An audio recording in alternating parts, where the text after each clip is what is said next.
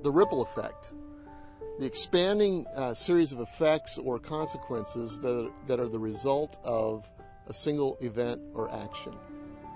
Now, we've all done it. You've taken a stone and you've thrown it into a pond, and you see the concentric circles that are rippling outward from the center where you threw the stone. Now, that's not the only effect that throw might have had. It's very possible that the sound of it going in may have scared a duck that was on the pond, or the weight of it going down through the water disturbed fish that were swimming there. You are tied to all of that. You're tied to the stone, you're tied to the water, you're tied to the ducks, and you're tied to the fish by the ripples. You have caused change through a single and simple act. That can be change for good, or it can be changed for bad. Sometimes our actions create unintended consequences through the ripples, the rogue ripples that go out from the center. In today's story from Acts chapter 5, the brand new church is like the pond in that it's refreshed and energized by the Holy Spirit. And it contains a delicately balanced spiritual ecosystem with all the nutrients to give life to a dying world. But in Acts chapter 5, in the very first verse, a rogue wave is introduced. A man named Ananias throws a stone into the pond, and the ripples that go out from it threaten the delicate balance of that very first church, and in some ways threaten us clear centuries later. So what do you do to stop the ripple effect? Truth is, you can't, unless you're God and you created the pond.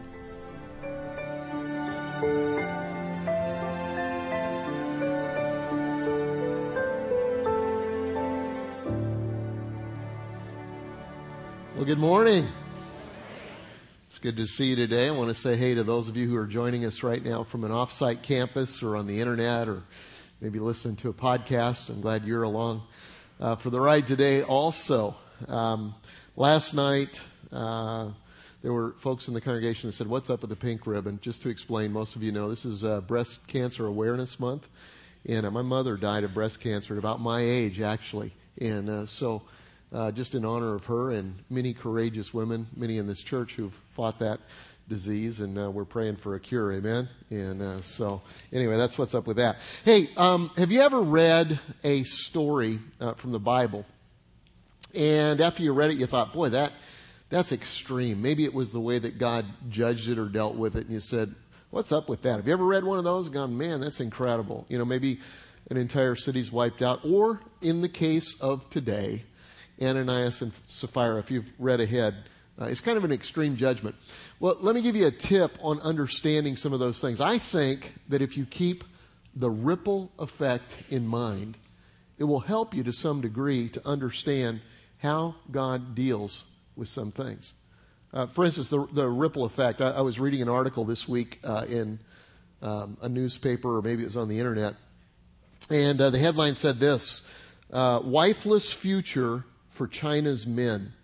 It went on and it told the story, and it said that by the year 2020, that as many as 30 million men of marriageable age in China will not find a spouse.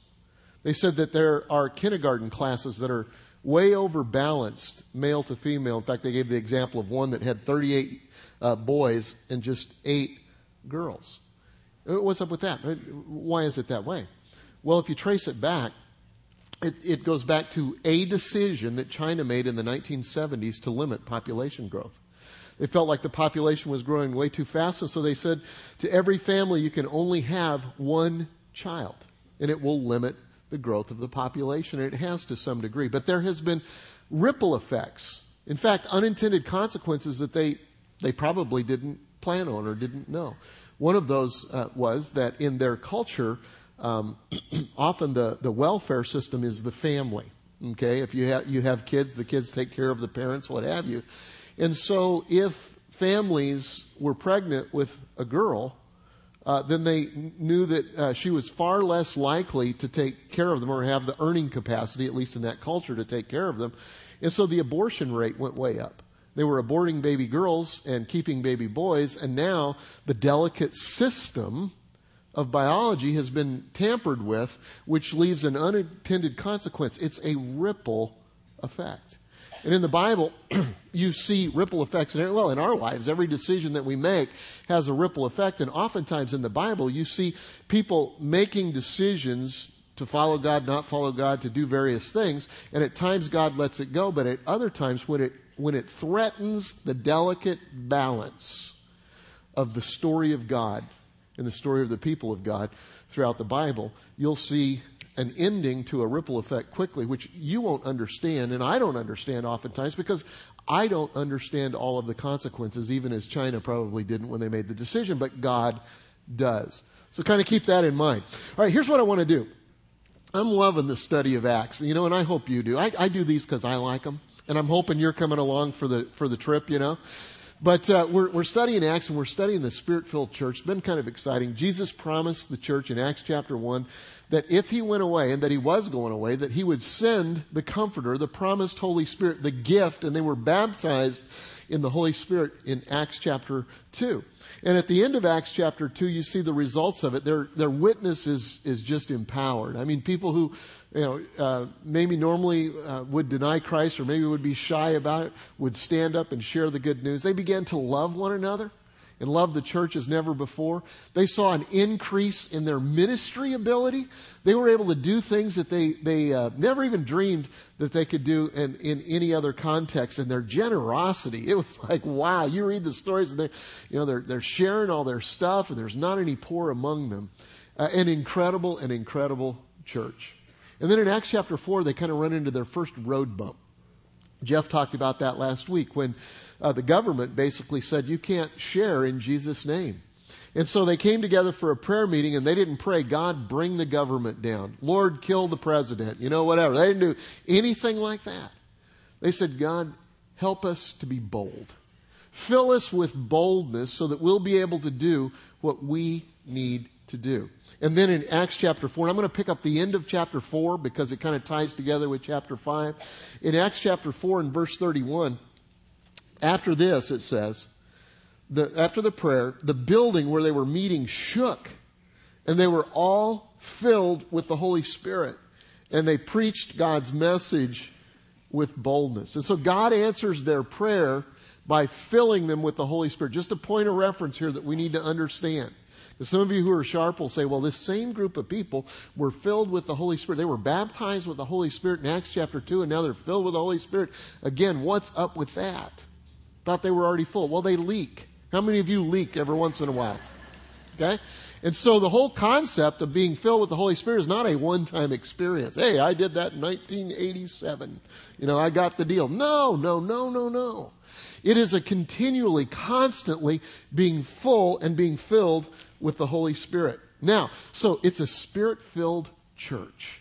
What does a Spirit-filled church look like? I remember when I was just a kid, maybe 10, 11 years old, my parents went on a mission trip, and so I spent most of the summer in a small church in Oklahoma that my grandfather pastored. It was a rural community, really, really small. And the church that he pastored had a sign on the front. I don't remember exactly what the name of the church was, but on the sign it said, we are a full gospel, Spirit-filled church. Full gospel, Spirit-filled church. Well, I would think that a full gospel, Spirit-filled church would believe the Bible, and being Spirit-filled, that they would be full of love, joy, peace, patience, goodness, kindness, long-suffering, the fruits of the Spirit, because that's what it means to be Spirit-filled. Is that you are full of God's Holy Spirit, where that the evidence of that, there's a lot of evidence, and a big part of it is that there's just a whole lot of love and joy and peace and patience and goodness. You look at somebody like that and you say, boy, they are full of the Holy Spirit. And you thought that was what that church would be like. Not so much. In fact, it was a little church, and you guys have maybe gone into churches like this, you go into the back door, and the back door is right in the middle, right here. And there are, 2 rows of pews on either side with maybe 10 pews going up, and then you've got the front and the altar area and the pulpit. Well, in this church, the people that sat on this side didn't like the people that sat on this side. Honest, I'm not exaggerating this one bit. You had a church split, but everybody stayed in the church because it's a small town. They're not going to build another building. And so they just don't talk to one another. They had business meetings once a year at the church where you'd talk about money and, vote on whatever it is that little churches vote on. And they would bring in the sheriff. I'm honest. They would bring in the sheriff to stand to make sure that no fights broke out in this spirit-filled, full gospel church. Something is wrong with this picture. Well, Acts 4 describes a spirit-filled, full gospel church. In verse 32, it says, all the believers were of one heart and mind. And they felt that that what they owned was not their own. They shared everything. Here's 2 characteristics of a spirit-filled church. Unity. They were all of one heart and mind. Generosity. They felt like nothing that they owned was their own. Here's the attitude. We're just stewards. God has trusted. Isn't it incredible that God has trusted me with what He's trusted me with? Do you need some of it? I'd be happy to share it. That's a spirit-filled church. What an incredible, powerful, powerful place. In fact, if you go on and read, it says, and the apostles gave powerful witness to the resurrection of the Lord Jesus, and God's great favor was upon them all, and there was no poverty among them, because people who owned lands or houses sold them and brought the money to the apostles to give to others in need. And then it gives an example of one of those. It says, for instance, there was Joseph, the one the apostles nicknamed Barnabas, which means son of encouragement. I'd like to have that nickname.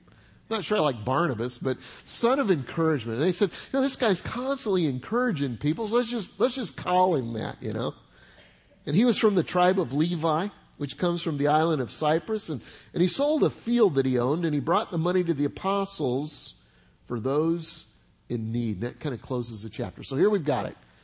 A powerful, spirit-filled church where they're loving each other and sharing in a powerful testimony to the reality of Christ. Nothing can stop that kind of church. It's the kind of church that Jesus had in mind. That is loving one another. It's attractive to the outside because people on the outside can say, well, I don't know if I believe the Jesus deal, but can you see how they're treating one another? Can you see how boy, we're glad they're in our community. Okay? So this is the church that Jesus dreamed of. Powerful. What can stop them? Nothing, right? Well, actually, they can be stopped, but not from the outside. The threat is going to come from the inside. Acts chapter 5 and verse 1. It said, there was also a man named Ananias, who with his wife Sapphira sold some property. And he brought part of the money to the apostles, but he claimed that it was the full payment or the full amount, and his wife agreed to this deception. So let's just kind of break it down a little bit. Ananias and Sapphira kind of get caught up in the moment. Here's everybody's loving one another and giving, and here Barnabas sells some land, and they just kind of got caught up in the moment maybe, and so they sell some land, and they decide, listen, let's give part of the money to the church. And that's nothing wrong with that. There's no rule here that says it's not like a communist society or whatever. People have said, well, the New Testament is communist. Well, communism or socialism or whatever comes from the top down, the outside in. This is bubbling up from the inside out. It's just kind of a work of the Holy Spirit that says, okay, I care now. I care, and so I have a responsibility for my fellow man to give. And so they could control that. I mean, if they wanted to sell, Holy Spirit prompts them to sell, it's great. If they want to give part of the money, not a problem. Not a problem at all. But they claim it's the whole amount. And that's where the problem lies. Why did they do that? We don't know. But I think that part of it had to do with maybe Ananias wanting to look or trying to look better than he really was. He saw that Barnabas did this, and people thought it was great, and they applauded him and all of this, and maybe he goes, I'd like to look like that, but I'm not really going to hold it, give it all. And so he says that he did, and he tries to look better than he really was. Let me ask you a question. Have you ever done that? I mean, not sold a piece of land and lied about how much you gave? How many of you, honestly, have ever tried to look better than you really are? Don't raise your hand or anything, because I don't see any hands going up. But I do see some embarrassed looks on faces, kind of like, give me an example. Okay, I will. Maybe at work you padded the numbers a little bit to make you look better than you really are. Or maybe you enhance the story. You ever tell a story and it just gets better every time you tell it? That's why I like to say I never was as good as I used to be. You know what I'm saying? Maybe it's in your small group. Maybe people are, talking about how good God. Let me give you an example from me, just because I don't want to embarrass you. I was at a gathering of some pastors one time, and I think it was pastors, leaders of churches, and they had us break it up into small groups. And there were 3 of us in this group, and so we were just supposed to, talk about some stuff. And one of the guys says, "Man," he said, "I had just an incredible quiet time this morning." He said, "I just, and he went through the whole thing. It was from, Isaiah did this and da-da-da-da-da. And it was just powerful. It was like he was preaching to us." And then he turned to the guy next to me, two of the 3, and he said, "How was your quiet time today?" And I could tell this guy did not have a quiet time, but he was not going to say that to anybody. And so he began to make some stuff up. I could just tell he was making stuff up. I'm thinking the first guy's trying to look good because he did it. I think his attitude's wrong. And the second guy's making it up. What am I going to do? Because I just hauled my sorry self out of bed. I slept through whatever. I haven't even thought about God or anybody yet. I just would like to have some coffee. I just would like to have some coffee. And so I began to scramble for what God was teaching me at that hour of the moment. And sure enough, the time came and I decided not to. And I said, brother, I've learned a lot from your quiet time this morning. I tell you, that was powerful. That really was.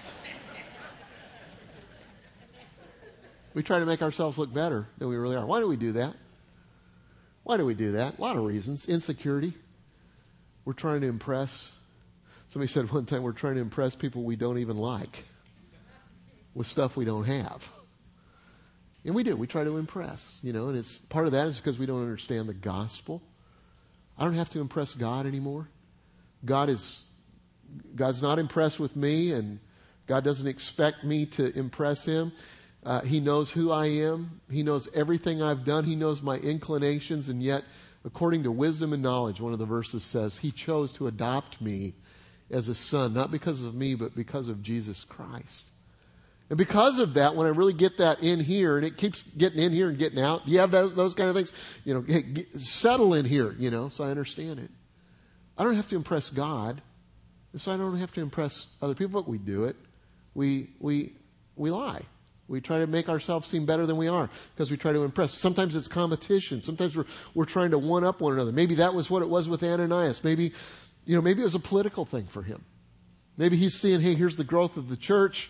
Barnabas has done this. They're starting to look to certain people for leadership, and I've got to look good if I'm going to be selected for, whatever it happens to be, leadership or whatever. I don't know. But sometimes it's that way. It's competition. Sometimes it's just trying to get noticed. It's a power play. But the root of it is pride. And here's the truth, gang. It's serious. Look at how serious it is. Then Peter said to Ananias, "Why has Satan filled your heart?" Just a little note here. God wants us to be filled with the Holy Spirit. You are going to be filled with something. Okay? You're going to be filled with something. Either it's going to be the Holy Spirit or it's going to be sin. It's going to be self. In this case, he was filled with Satan, it says, which I'm sure came as a surprise to him. He had no idea that those were the stakes, maybe. He says, "You lied to the Holy Spirit. And you kept some of the money for yourself. The property was yours to sell or not sell as you wished. After selling it, the money was yours to give away. How could you do a thing like that? You weren't lying to us, but you were lying to God. Takes it to a whole nother level. Now, how did Peter know this? Had somebody told him? Don't think so. This is one of the gifts of the Holy Spirit. He's full of the Holy Spirit now, and there's a whole list of gifts in 1 Corinthians, and one of them is a word of knowledge. Word of knowledge is where you get information that you couldn't otherwise have had. The Holy Spirit drops it on you for a specific purpose, and this is what evidently is happening here. Verse 5, as soon as Ananias heard these words, he fell to the floor and died. Wow. Everyone who heard about it was terrified. So let me ask you again. Do you ever try to make yourself better than you are?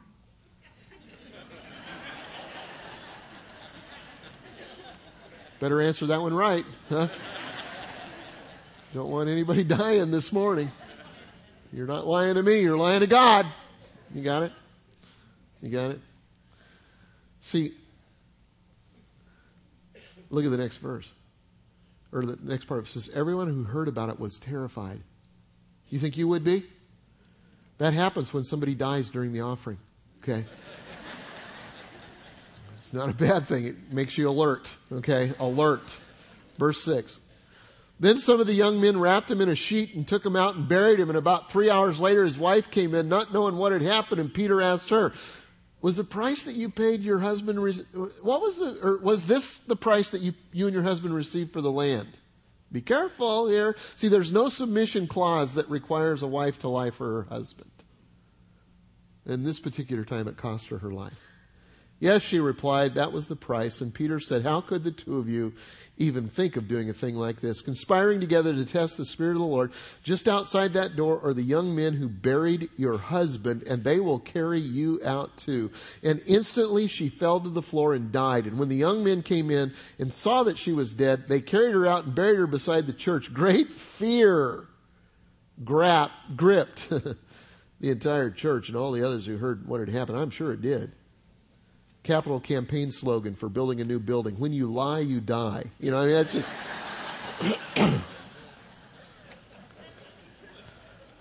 Great fear. Think about the young guys that carried him out. First they come in, here's Ananias, and he's dead. And Peter says, carry him out and bury him somewhere. And these young men are carrying him out. What's the conversation between one another?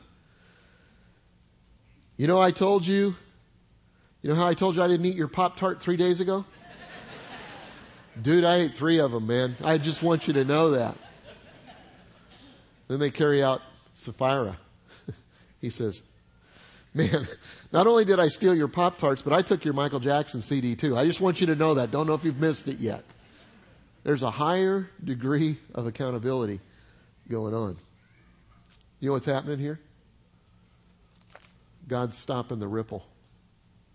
Because the ripple could have destroyed the church, and let me tell you why. Let me just give you a couple of things to think about. Why is this such a big deal? Why is sin such a big deal? The ripple effect. Number one, the ripple effect of sin short circuits the work of the Holy Spirit in our lives. That's why it's a big deal. It short circuits the work of the Holy Spirit in our lives. I wonder, what were God's plans, or what could have been God's plans to use Ananias and Sapphira? What could he have done through them? I don't know. But I know sin short-circuited it, whatever it was. Here's what I do know. I do know that God has plans to use you. Jeremiah 29:11 is not just for Israel. I believe it's for you. It says, God says, I know the plans that I have for you. They're good plans. They're plans to prosper you and not harm you, to give you a hope and a future. That's God's plans for you. Every week here at the church, we read from the New Testament, Ephesians chapter 3 and verse 20. It says that God is able to do abundantly more than you could ask or imagine. God has great plans for you. I believe that He does. He has plans that are abundantly more than you could ask or imagine. What are they? I don't know, but I know that He does. But I also know that sin will short circuit the work of the Holy Spirit in your life. I had a friend in ministry many, many years ago. His name was Jim. Jim was what I like to call like the total package. Do you know anybody that's the total package? You don't like them, do you? Yeah, especially when they're your friend. I love Jim. I really did love Jim. We spent a lot of time together, shared a lot together. Jim his personality was one of these that everybody just liked him. Everybody did. He was good looking. He was talented. He was an exceptional communicator. He was in ministry. And he was just the total package. The guy that people looked at, listened to, and went, wow, that guy's going a long ways. And I think he could have. But he had sin in his life that he harbored. Sin in his life that he never confessed. He tried to look better than he was. He did that all the time. I kind of sensed there was something wrong. My regret these days is that I didn't press in harder on him. But he always looked good, always looked good, always looked good, always looked good. And then the sin inside of him cratered his inner man. And it happened kind of all at once, although it took time. Behind the scenes, it was taking time. But to those of us who knew him, it happened all at once. At first, he lost his honor. Then he lost his place in ministry. And then he lost his family. And then he lost everything. And I remember meeting with him about 8 years ago in a small town in Kentucky. He had moved there. And I knew he was there. And I had somebody else figure out how to get a hold of him. I got a hold of him. And I said, hey, Jim, this is Greg. I'd love to talk to you. He really didn't want to. Finally, I convinced him, and he came out to little McDonald's, I think, and came in, and he was a shell of the man that he was. Still trying to look better than he really was. But he'd lost it all. And as I drove away, I thought, I wonder what could have been. Because here's what happened. Sin short-circuited the work of the Holy Spirit in his life. Sin short-circuited what God wanted to do through him. And it always does that. And the pattern or the process is really pretty predictable. First, we're drawn away by our sin. Something entices us. It's a subtle habits start to creep in. Something we enjoy. Maybe it's a lust for sex. Maybe it's a lust for food. Or maybe it's pride. Or maybe it's anger.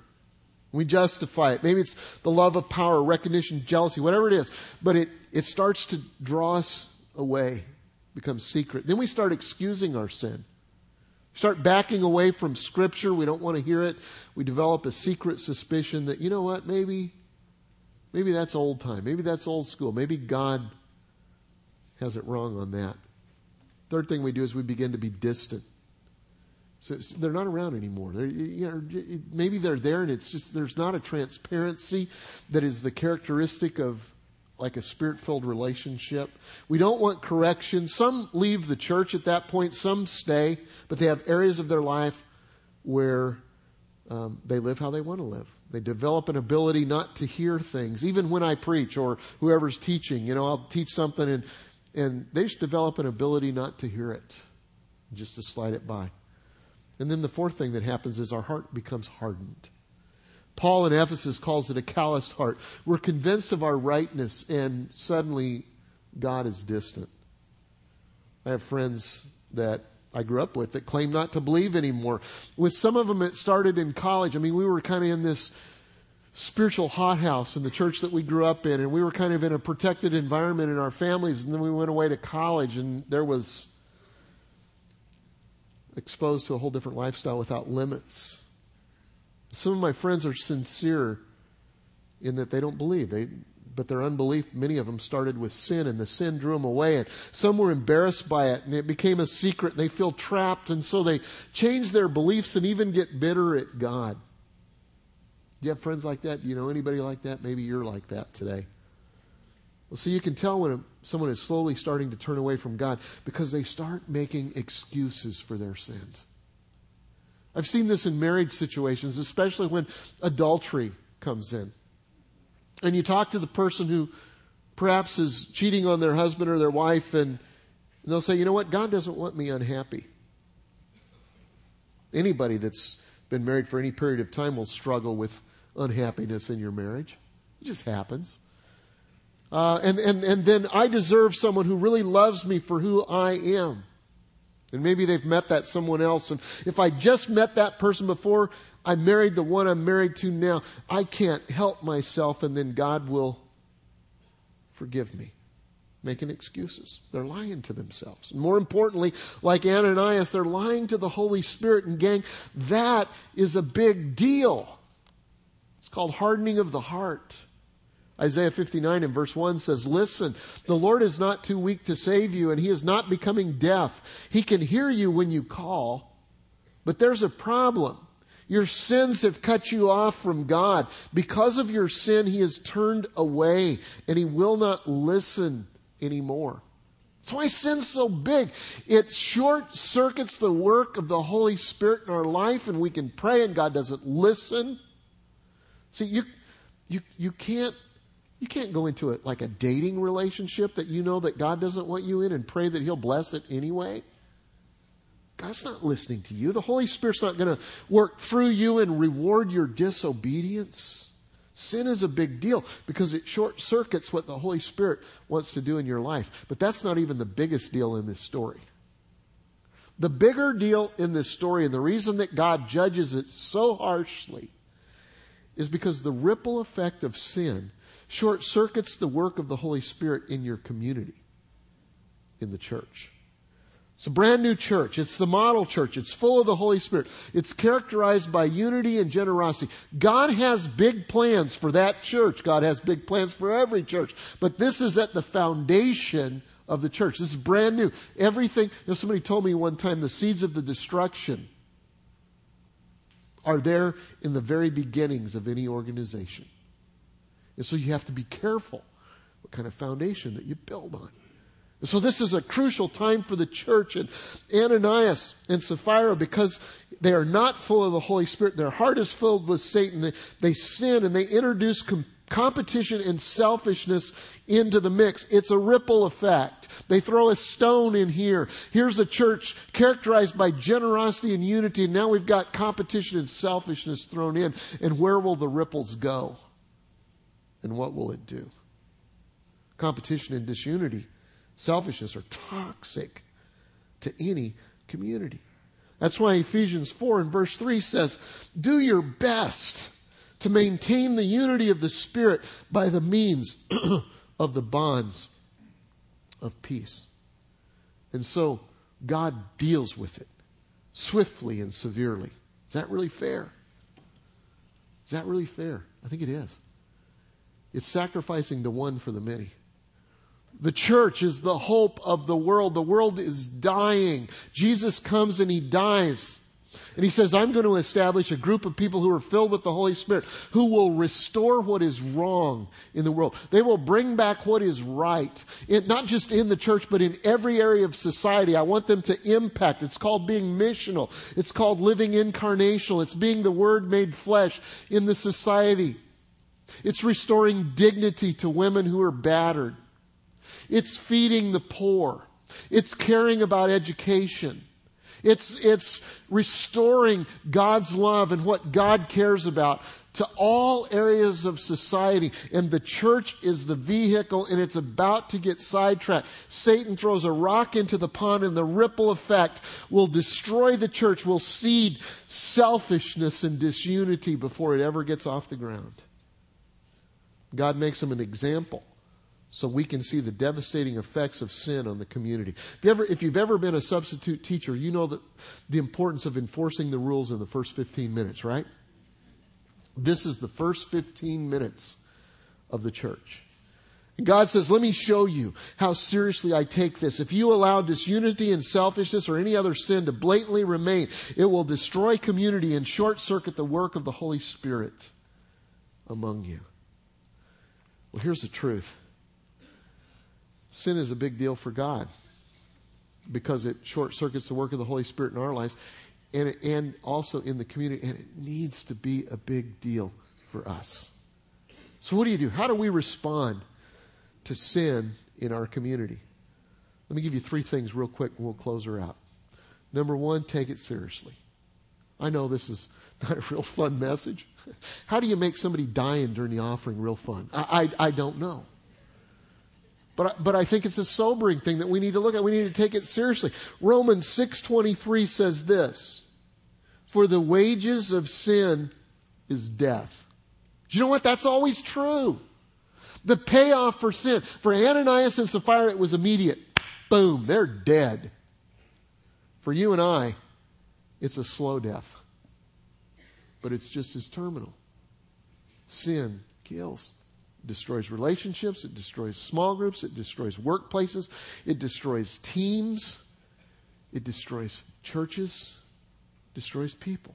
The wages of sin is death. But here's the good news. But the free gift of God is eternal life through Jesus Christ our Lord. And we're hope dispensers. We're life dispensers. And so that's why we need to be filled with the Holy Spirit. Remember, if you're not filled with the Holy Spirit, you're going to be filled with something. And so we need to pray constantly. I want Seacoast to be a Spirit-filled church, even more so and more so and more so. Don't want to be filled with anything else. Second thing you do is lovingly confront when you see sin. What if I knew, or what if you knew that you could save someone's life and you didn't do it? Would that be wrong? Let's say you're a good swimmer and you see somebody drowning. And you could jump in and you could save their life, but you say, oh, it's not really my place. I don't want to get involved. Would that be wrong? It's not a trick question. Okay. What if let's take it a little easier. What if you're in the restaurant today after church and somebody's choking on some food and you know the Heimlich, you know that whole deal? And somebody says, hey, you know the Heimlich, they're choking, and you go, I don't know if that's my place. I really don't want to get involved. Would that be wrong? Yeah, it'd be wrong. You're getting it. So somebody's trapped in destructive behavior. Maybe they're drinking too much, or there's drugs or sexual immorality. Maybe you've got a college roommate who's a Christ follower and she's staying overnight with her boyfriend. Or maybe it's a friend that you work with that seems to be forming an emotional attachment with someone other than their spouse. I don't want to get involved in that. They're dying. Would it be wrong not to get involved? You bet it would. Or maybe you've got a friend that's stretching the truth to make themselves look better. Or maybe they're saying bad things about other people. Or maybe they're nursing a hurt to the point of bitterness. What should you do? I don't want to get involved in that. They're dying. Sin is going to destroy them. It's going to short circuit the work of the Holy Spirit in their life. And guess what? If you're in relationship with Him, whatever community you're a part of, it's going to short circuit the work of the Holy Spirit in that community. Why wouldn't you get involved? Galatians 6:1 says, dear brothers and sisters, if another Christian is overcome by some sin, and you who are godly, then you who are godly should gently and humbly help that person back into the right path. Listen, godly doesn't refer to some elite spiritual class. Godly refers to you. You're a page ahead. You're not doing what they're doing, okay? You're a page ahead. It says you ought to restore them humbly and gently, willing to help a brother out because their life depends on it. The community depends on it. And then third thing we ought to do is quickly forgive. Quickly forgive. Romans 4:32 says, be kind to each other, tenderhearted, forgiving one another, just as God, through Christ Jesus, has forgiven you. What did God do to you? When you repented of it, He forgot. And so when we restore a brother or sister that's in sin and they repent, we don't bring it up anymore. It's over. It's done. We walk on and move on. Well, here's my hope. Here's my dream. Here's the message. What if we all did that? What if we all did that? What if we took the unity of our community seriously? What if we were vigilant about helping each other out when we were trapped in sin? What if forgiveness became the defining characteristic of our community? What if we looked at ourselves and said, you know what? I don't want the work of the Holy Spirit to be short-circuited in me. Life's not worth it. Whatever it is that's drawing me away is not worth it. I'm going to repent and repent regularly. What if we did that? I think that God would begin doing even greater things among us. In fact, I think He'd do more than we could ask or even imagine. I want that. I hope you do too. Let's pray. Lord, thank you today. Hard message, God. Sin always is. But good conclusion. You love us. You cared enough about the church that you stopped the ripple, the rogue ripple, early on and gave us an example to walk by. And God, I just pray today that we would take a look at our own lives and our own hearts, and that we would be better off for having walked out of this place studying your word. God, this morning I ask that during our reflection time and our response time that there would be an honesty that would grip us as we reflect on our own lives and our own community. I ask this in Jesus' name. Amen.